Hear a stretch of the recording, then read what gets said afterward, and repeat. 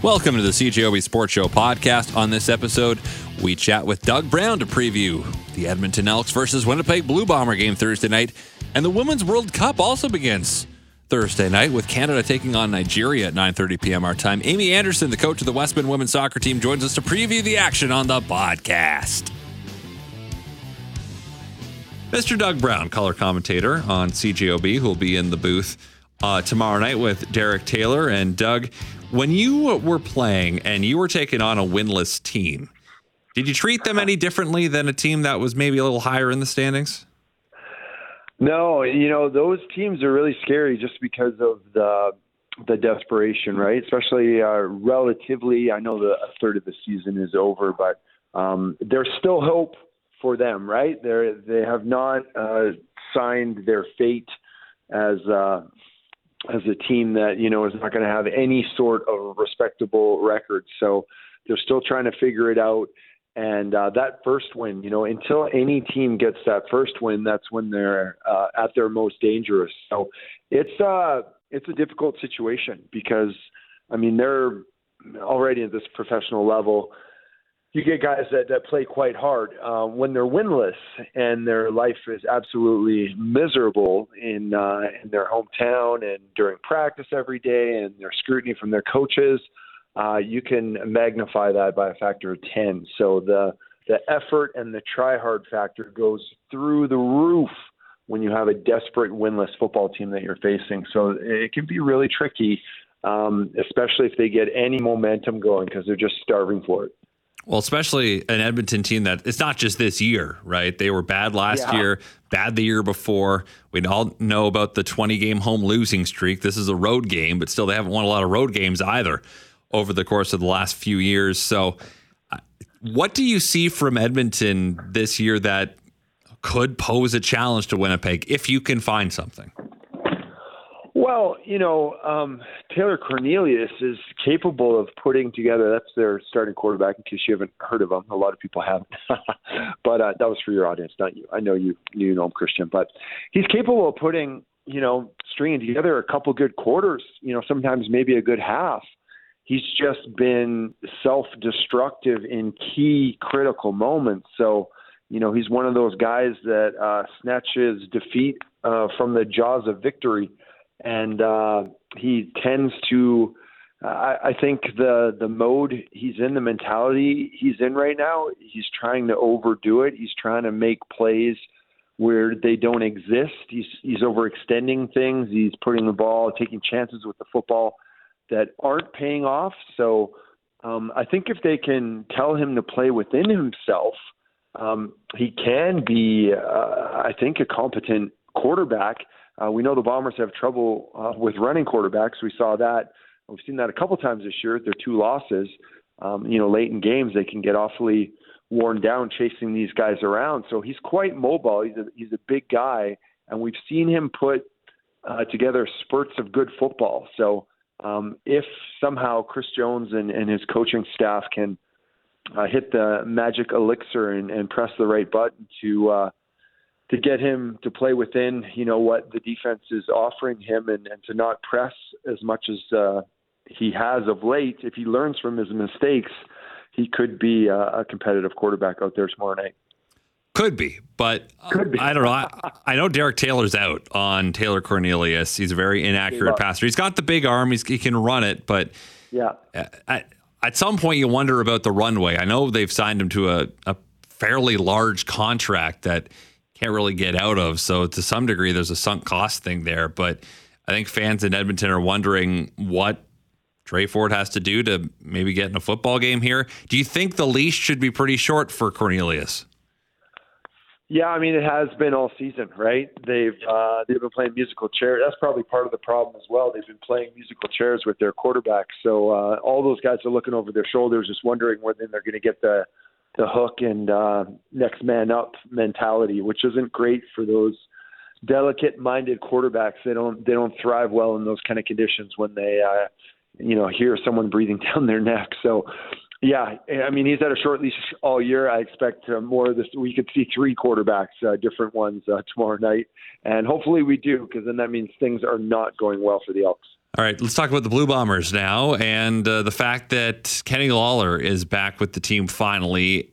How do you think this changes things for the offense that to the start of the season looked fantastic, but admittedly the last couple of weeks hasn't been quite as potent? Yeah, I mean, whenever you add a player of that caliber to your roster, it raises the play of everybody around them. It reminds me of when Deron Bolden would come back from an NFL stint or something and be added to our defense.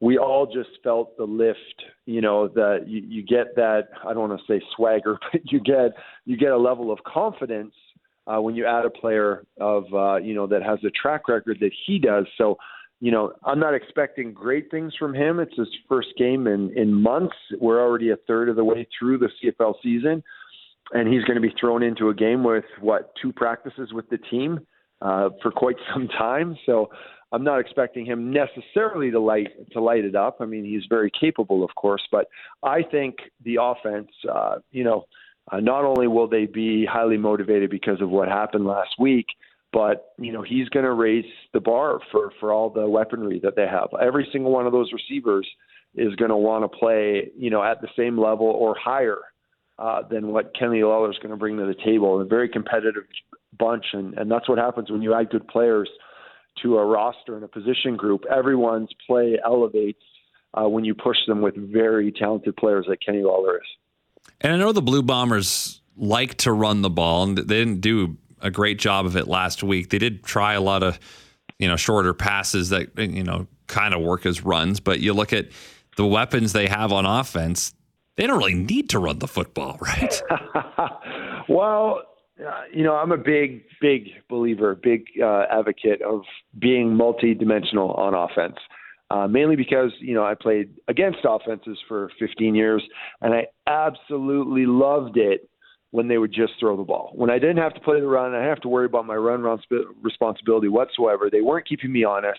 I could just pass rush every down and not worried about being cut off, being blocked out of my gap, getting walled, getting pushed back, or anything like that. Let me tell you, a multi-dimensional offense is much harder to defend than one that is just going to throw every down, right? Especially for you guys up front. And, there's a lot of talented front fours in the CFL. So, especially with an offensive line that has been struggling, at times this year. I'm not saying they're still not.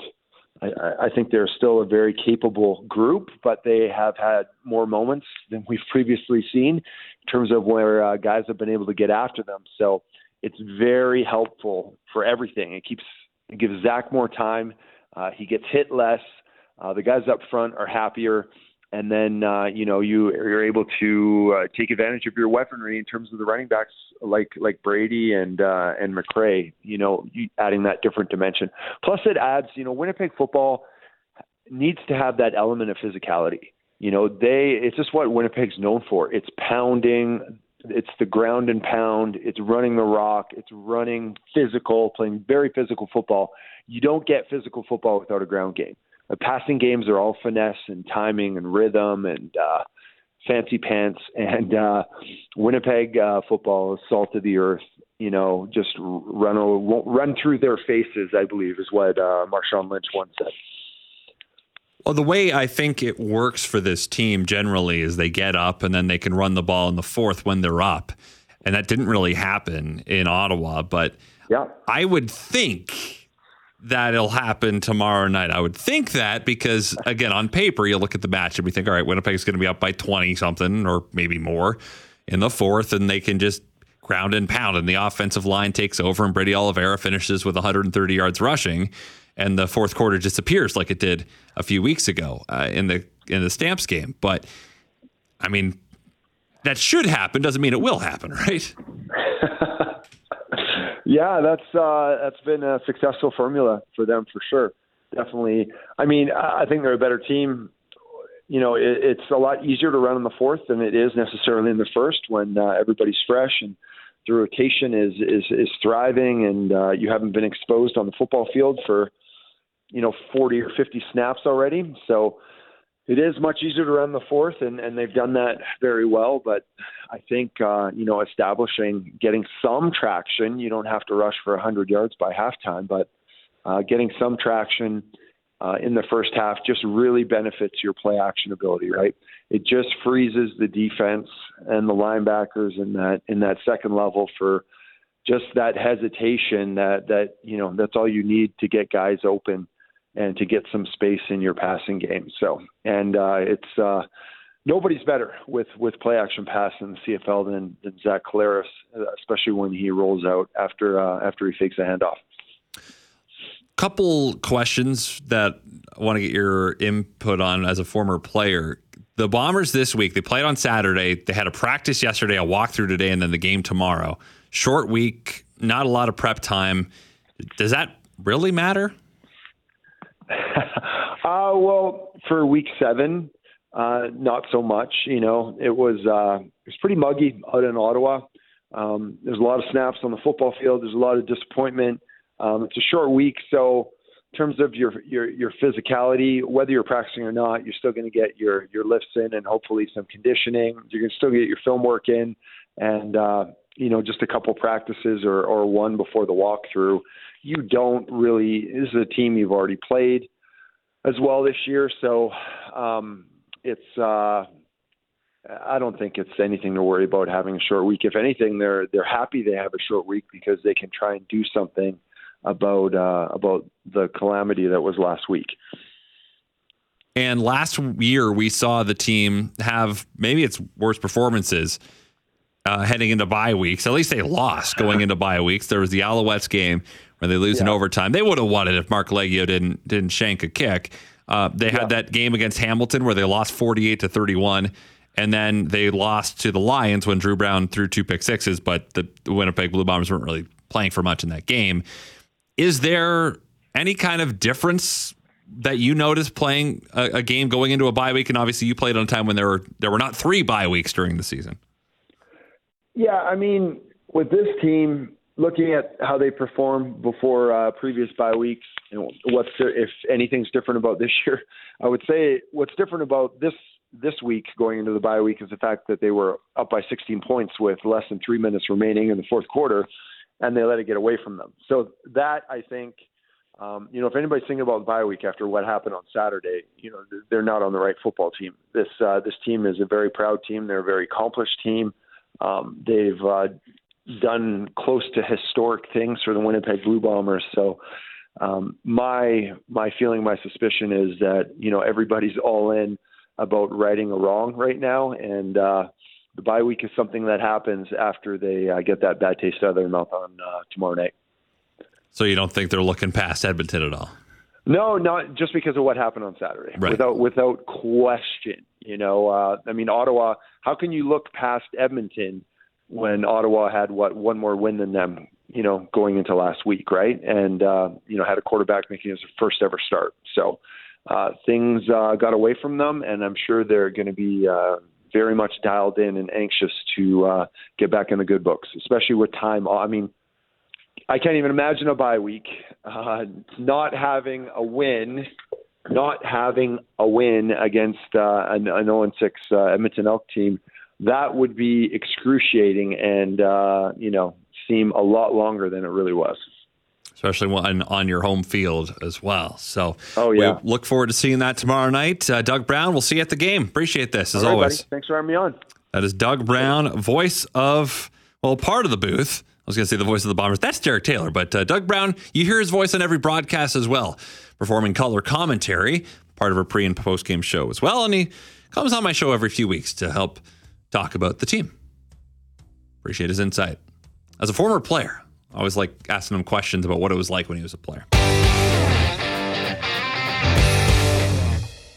Here to help preview the action is Amy Anderson. She's the head coach of the Winnipeg Wesmen women's soccer team, and we chatted earlier today. I started by asking her how excited she is for the tournament to begin. We're really excited. We wait for this every few years, and it's super exciting that it's finally starting. What do you think the moment is right now for women's soccer, given where women's sports are right now? I think it's getting a lot of media attention, which is good, right? Like I think teams are pushing the boundaries and demanding more, which is a good thing. And so I think having this World Cup, the timing is good. Because I know that whenever we have the World Cup or women's hockey, these are the two main ones, I think, in our country at least. Our teams always do so well, and then we're like, we want to cheer for them all the time, and then we realize, wait, this is kind of it. There's nowhere else to cheer for them. There is the NWSL, but in terms of the momentum of creating more than just every the Olympics and the World Cup and that's it. How close do you think we are to getting something beyond that? I think it's really important, hopefully, if Canada do well, and they should get out of their group, there's a push for a league to start up in Canada. And I know that would be really key for the succession of the national team and the enthusiasm of fans to watch and for players to see there's another level to go to and aspire to, like the men's programs. Right. And do you think that all the off-field kind of noise about Canada soccer and funding, and do you think that distracts it all, or do you think that's going to make it tougher for the women to succeed? I think it's distracting for sure, but I think Bev has done well to have her team focused on what, I mean, they're at the World Cup now, so you'd like to think that that's on the side, right? Mm-hmm. And so I'd like to think that hopefully they can still succeed with that. Obviously, I do really think it's been a distracting time for the national team. So tomorrow night they get things going against Nigeria. It's a late start. It's after 9:00 our time. Do you like obviously the time zone is going to be interesting, but you get right before bed you get to watch soccer. What do you think of that? Exciting. It's good. I mean, not so much the next day when we have early sessions, but that's okay. Hopefully everyone's still watching the games with our program with the University of Winnipeg. I think it's just great to have women's soccer this level live, right? Watching it. So we start against Nigeria. That's one we should win, right? Yes, for sure. Although I wouldn't take any team lightly. Nigeria do have that's the up and coming striker who plays her time in Spain, who's pretty good. And anything can happen, right? And the Canadians would know this going into it. But I think, they are, I think Nigeria, they 40th or something, and Canada are 7th. If you look at rankings, if rankings count, they should be okay. Right. And Canada right now in that top 10. Do you feel like, before we get to their other two matchups in group stage, do you feel like they're getting overlooked? They're the reigning Olympic champs, but I feel like in all the previews I've read, Canada's nowhere to be seen as potential champs. Yes, correct, because I think they've underachieved in the previous World Cup, so that's why. And they might use this to the benefit because I think they are being overlooked a bit. Some of the European teams are making a bit more media. And so being 7th, it's looking like they'll get out of their group, but then what's next is up in the air. Of course, the Americans are number one, and they're always going to be favorites in any tournament they play in. Canada's second match is against Ireland. This one, 7 a.m. next Wednesday on July 26th. That's another one that Canada you think would win. Ireland ranked 22nd, but you can't always go off the FIFA rankings, right? If we've watched any number of World Cups, we know that upsets happen all the time. Absolutely, you can't, because anything can happen on the day, for sure. I mean, Ireland have always played with a lot of grit and passion, and they're thrilled to be there. I don't think they've qualified for a long, long time. So, I think it's anyone's game on the actual day. And then the big one, the final group stage match against the home team, the Australians, 5 a.m. our time, Monday, July 31st. That might be a PVR special for me. I might not be able to get up that early, but it's going to be interesting to see how they play in like a true road game, right? Yeah, it is a true road game for sure, which will be a challenge. And Australia have one of the best strikers in the world right now with Sam Kerr, who's been on form with Chelsea and had an unbelievable season. So they need to contain her. Do you think that Canada's, they're higher ranked than Australia, barely, but is Canada the favorite in this group, or do you make Australia and Canada kind of co-favorites? I'm going to say I think Canada are going to be the favorite with this group. You never know, but I think it'll be close. But I'd like to think Canada can beat Australia. Are you going to be watching as many matches as you can for all the countries, or just focusing on Canada? Oh no, I mean I'm definitely focusing on other European countries. I was born in England, and my parents are English, so I have another side as well. So I'm a bit of an English supporter. So I'm half and half. Have some, and my grandmother is Irish too, so I'm a bit all over. So that game, the match against Ireland, then you're gonna, be happy either way, or are you gonna be rooting against your grandma here? No, I mean my late grandma. I'd be happy for each team. Put it that way. I think Canada for sure will outclass Ireland, but I wouldn't be crying if Ireland won. Okay, put it that way. Yeah, England's in Group D with China, Denmark, and Haiti. It seems like they'd be the clear-cut favorite there. Absolutely. England, though, unfortunately, I know they've had a few major injuries with their captain and Meade gone. They also have been unlucky in the last 3 friendlies not to score. So I think they will need to get better as they get going and after the group stages, but they will be a strong favorite for sure. And as far as the Americans are concerned, because they are obviously the number 1 team in the world, they kind of got a tough group with Netherlands, Portugal. Now Vietnam's not going to be a challenge. The Portuguese team not as strong as on the men's side, but still, I mean, those are 2, Netherlands and Portugal, 2 very heavy soccer countries. Absolutely. I mean, as you know, the Americans are number 1 right now, and they are looking pretty strong. They're young. So we'll see on that. I think in the final it might be the U.S. challenging with a European country too. So if you were to pick a European country or 2, if it's not Canada, of course, who do you think would be the teams to challenge the U.S. for this title?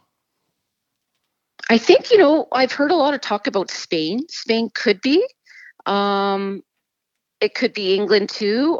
Germany are always they're strong up in there too. Sweden are also strong. So I haven't really given an answer. So I'm leaving it open because I do think I think Canada, it could be anyone's day, right? They're not like too far behind. Right, and the U.S. and they are being overlooked for sure. Yeah, the U.S. have won the last 2. In my mind, I thought, U.S. win every year. That's not true. They've won the last 2. They won the first and the third as well. But Germany's got a couple. Japan beat the U.S. in 2011, and Norway won back in '95. So there are other countries that have won this, even if it feels like the Americans have dominated this event. But for you watching Christine Sinclair for all these years, and this is going to be your last World Cup, what has she meant to soccer in our country? Oh gosh, I mean, it's like the stability and her presence, her class, what she brings off the field as far as representing Canadian soccer. I don't think kids understand how lucky we are to have someone like this representing our country. And she battles. I think it was really smart to have her in the lineup, and she just has so much experience. It would be lovely to see her end off on a high. She did get her Olympic gold medal in 2021, which was just incredible. But yeah, she's 40 and she's still doing it. It's incredible. Yeah, I think they'll play her smartly. She's a playmaker, and like I said, it's her presence for sure. It's no doubt she won't get full 90 minutes, but just having her around, having her experience was a smart move. Now, not having Janine Beckie and Desiree Scott due to injury, how much does that hurt Canada? Well, I think I was just thinking. I think Beckie's a big loss because she was scoring a lot of the goals for Canada. So that's a shame. And then of course Desiree, great person, represents our province really well. I think that's a shame too because of her experience and what she offers, that grit in the middle. In front of the defenders is a really specialized position. So it'll be interesting. I think Canada might have changed tactics a bit to accommodate not having a player like Desi in there. And if there's a name of someone that Canada's about to learn a lot more of, who do you think's due for a breakout here? I was looking. I think it might be the young Simi. I think she's 18. She just turned 18. I think she must have gotten the youngest player of the year. I hope I'm pronouncing her name right. But it would be Simi. If Canada were to win this, would you be stunned? No. I don't know if I'm surprised with because I go into it sort of optimistically, right? Like, I think Canada has nothing to lose because the expectations aren't on them right now. That the challenge, though, is that Canada hasn't had a great lead up to these games. There has been a lot of distraction. I'm not sure in terms of results. Like, they just haven't had a lot of games. So for them, I think if they get better as they go on with each of the games, there needs to be momentum. But losing Beck is a big thing, right? Losing that winger for sure. But there'll be other players that step up. Now, whether they can match up the physicality of the other teams, especially when you're a young kid coming in and you're 18, we'll see. But that's what makes it exciting. And finally, just from the Wesmen point of view, how are things going in terms of gearing up for this fall season? We're good. We're working hard in the early mornings. We start quickly this year. But I'm excited. I think the girls are excited too. And to their credit, we've been so far working hard, and we'll see what happens. All right, Amy, appreciate your time. Thanks for this, and enjoy all the soccer coming up. Thanks so much. That is Wesmen women's soccer coach, Amy Anderson, the first interview I've done from my home in quite some time. Recorded that earlier today. Well, thank you very much for listening to the CJOB Sports Show podcast. If you like what you heard, guess what? You can hear more every weeknight on CJOB from 6:30 to 9 p.m. Thanks again for tuning in. Subscribe if you'd like. We're available on iTunes and other places, I'd imagine. So farewell until we meet again. So long and thanks for all the fish. So sad that it should come to this. We try to warn you all, but oh dear. You may not share our intellect, which might explain your disrespect.